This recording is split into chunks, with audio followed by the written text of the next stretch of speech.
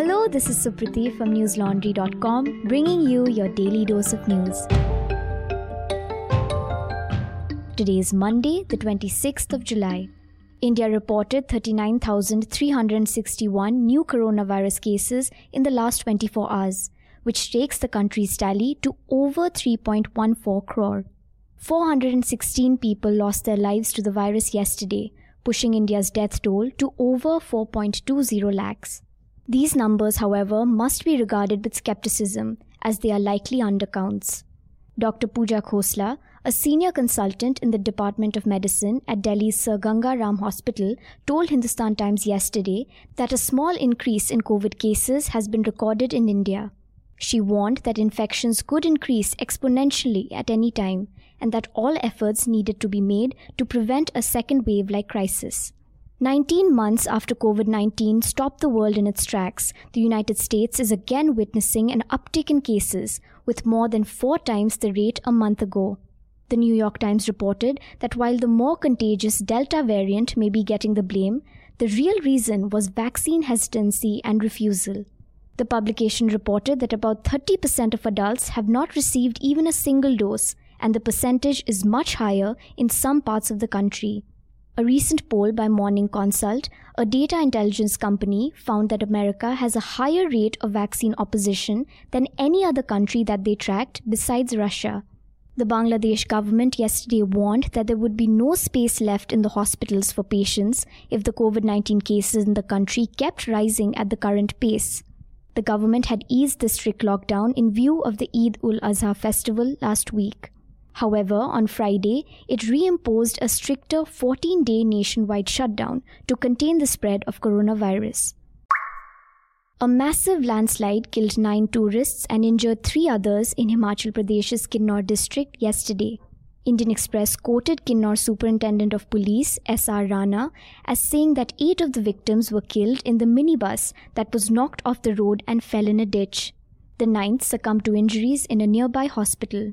4 women and 5 men are among the dead. The tourists were on their way to Sangla from Chitkul. They were on the Sangla-Batesri road near Batesri village when a massive landslide occurred in the hill above them, sending several huge boulders rolling down the slope. Visuals on social media showed large chunks of rocks crashing down the Sangla valley, destroying an iron bridge in its path in Batesri village and some houses as well. Himachal Pradesh Chief Minister Jairam Thakur has announced an ex gratia amount of 4 lakh rupees each to the families of those who lost their lives in Kinnaur. He added that the treatment of those injured in the landslide would be taken care of by the government. Last week, the Meteorological Department had issued a warning for landslides after predicting heavy rainfall in Himachal Pradesh. The Hindu reported today that the centre owes various newspapers and magazines more than 147 crore rupees for running its advertisements. Some of the 76,000 outstanding bills date as far back as 2004. Aniket Gaurav, a Meerut University law student, obtained the information under the RTI Act. The Defence Ministry is the largest debtor for the print media and it owes over 16 crore rupees. For TV news channels, it's the Road Transport and Highways Ministry, which is yet to clear bills totaling 67 crore rupees as of June 21, 2021.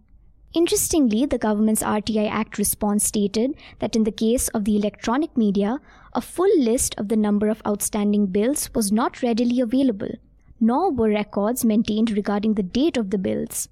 Aniket told The Hindu that he had filed the RTI because he was concerned about the number of newspapers shutting down. He said that since government ads constitute a large part of revenue, he wanted to find out whether the government was paying for its ads on time and which ministries had unpaid bills. Aniket's curiosity has revealed the fundamental flaw in our news ecosystem that we at News Laundry have been consistently trying to bring to your attention. Relying on government advertisements or even corporations is not a sustainable business model for news. How can it be? Okay, let me ask you a question. Why did it take a college student filing an RTI query to reveal a sorry state of affairs in our media? I'll tell you why. If the newspapers or TV channels for that matter raise their voices against the very institutions that sustain them, then their revenue channel would be cut. They have not only been forced into helpless silence, they have also failed at their essential role of holding the government institutions accountable.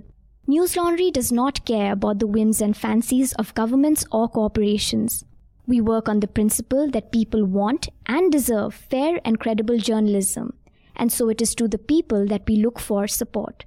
We report on stories that matter and relay those stories in the form of podcasts, interviews, videos, and written reports. You can find our work on newslaundry.com. Among our latest reports is one by Tanishka Sodhi. The report focuses on how a clause under the Special Marriage Act is being exploited to target interfaith couples. The law requires couples wanting to have a secular marriage to file an advance notice, which is then publicly displayed with all their personal information. The report is titled, How Hindu Vigilantes Are Exploiting a Special Marriage Act Clause to Target Interfaith Couples. While you're there, you can also check out Gobind VB and Karthik Kakkar's data story analyzing India's Olympic contingent. Through the report, they pose questions such as how many athletes are representing India, in which competitions, and which states are they from. The report is titled, Numbers Game, Who Has India Sent to Tokyo Olympics? Reports such as these take time and resources. So if you want us to continue to bring you the stories that matter, then subscribe to us. Our lowest subscription starts at only 300 rupees a month. In an interview with the Press Trust of India yesterday, Congress leader P. Chidambaram demanded that Prime Minister Narendra Modi make a statement in Parliament about whether India used the Pegasus spyware to spy on politicians, journalists, and activists in the country. Chidambaram called this a simple, straightforward question that the average citizen was asking. He additionally highlighted that IT and Communications Minister Ashwini Vaishnav and Union Home Minister Amit Shah did not categorically state that India did not use the Pegasus spyware. He thus urged the centre to call for a joint parliamentary committee inquiry into the allegations about the surveillance operation being carried out by the Union government. Alternatively, he requested the Supreme Court to appoint a sitting judge to investigate the matter. The Pegasus project is an international investigative journalism initiative that has revealed government's espionage on journalists, opposition politicians, activists, and others using the NSO Group's Pegasus software.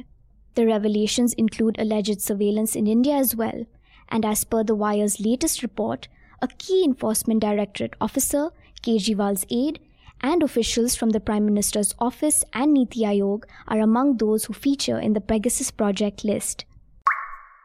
The plan to install around 500 high-mast national flags across Delhi has witnessed a nearly two-fold increase in its budget. Initially, 45 crore rupees had been proposed under the Delhi government's Desh Bhakti project. The budget has now been increased to 84 crore rupees. In the budget announced in March, the government said that there would be a focus on Desh Bhakti or patriotism, which includes the Desh Bhakti curriculum in schools. In the budget speech, Deputy CM Manish Sisodia had called the tricolour the greatest symbol of our individual identity. He additionally said that the high-mast flags would be installed in such a way that at least one is visible every 2 kilometers to instill sentiments of patriotism and national pride. According to Indian Express's sources, 5 of the flags are expected to come up by August 15th in New Delhi, Patparganj, Shakurbasti, Kalkaji and Dwarka Assembly constituencies. Officials have also said that the Public Works Department is conducting a survey of areas such as public places, parks, grounds, residential complexes, etc. to find appropriate locations to install the flags. The United Nations has said that nearly 2,400 Afghan civilians were killed or injured in May and June this year, the highest in the country during these 2 months since 2009. Al Jazeera reported that according to the UN's assistance mission to Afghanistan, 5,183 civilian casualties were reported between January and June, of which 1,659 were deaths. This number was 47% higher from the same period last year. The United Nations warned that without a significant de-escalation in violence, the country was on course this year to record the highest ever number of civilian casualties in a single year. The country has witnessed heavy clashes in the past 2 months as the Taliban launched major offensives, taking rural districts, border crossings, and surrounding provincial capitals. This has prompted Afghan and US forces to carry out air attacks to try and push back the group. Meanwhile, Al Jazeera reported the US NATO withdrawal is more than 95% complete and due to be finished by August 31st. That's all the news we have for you today. Stay safe and hold on during these tough times. See you tomorrow. All the News Laundry podcasts are available on Stitcher, iTunes, and any other podcast platform. Please subscribe to News Laundry. Help us keep news independent. To catch all our podcasts on news, pop culture, current affairs, and sport, visit newslaundry.com. Follow us on Facebook, Twitter, and Instagram, and subscribe to our YouTube channel.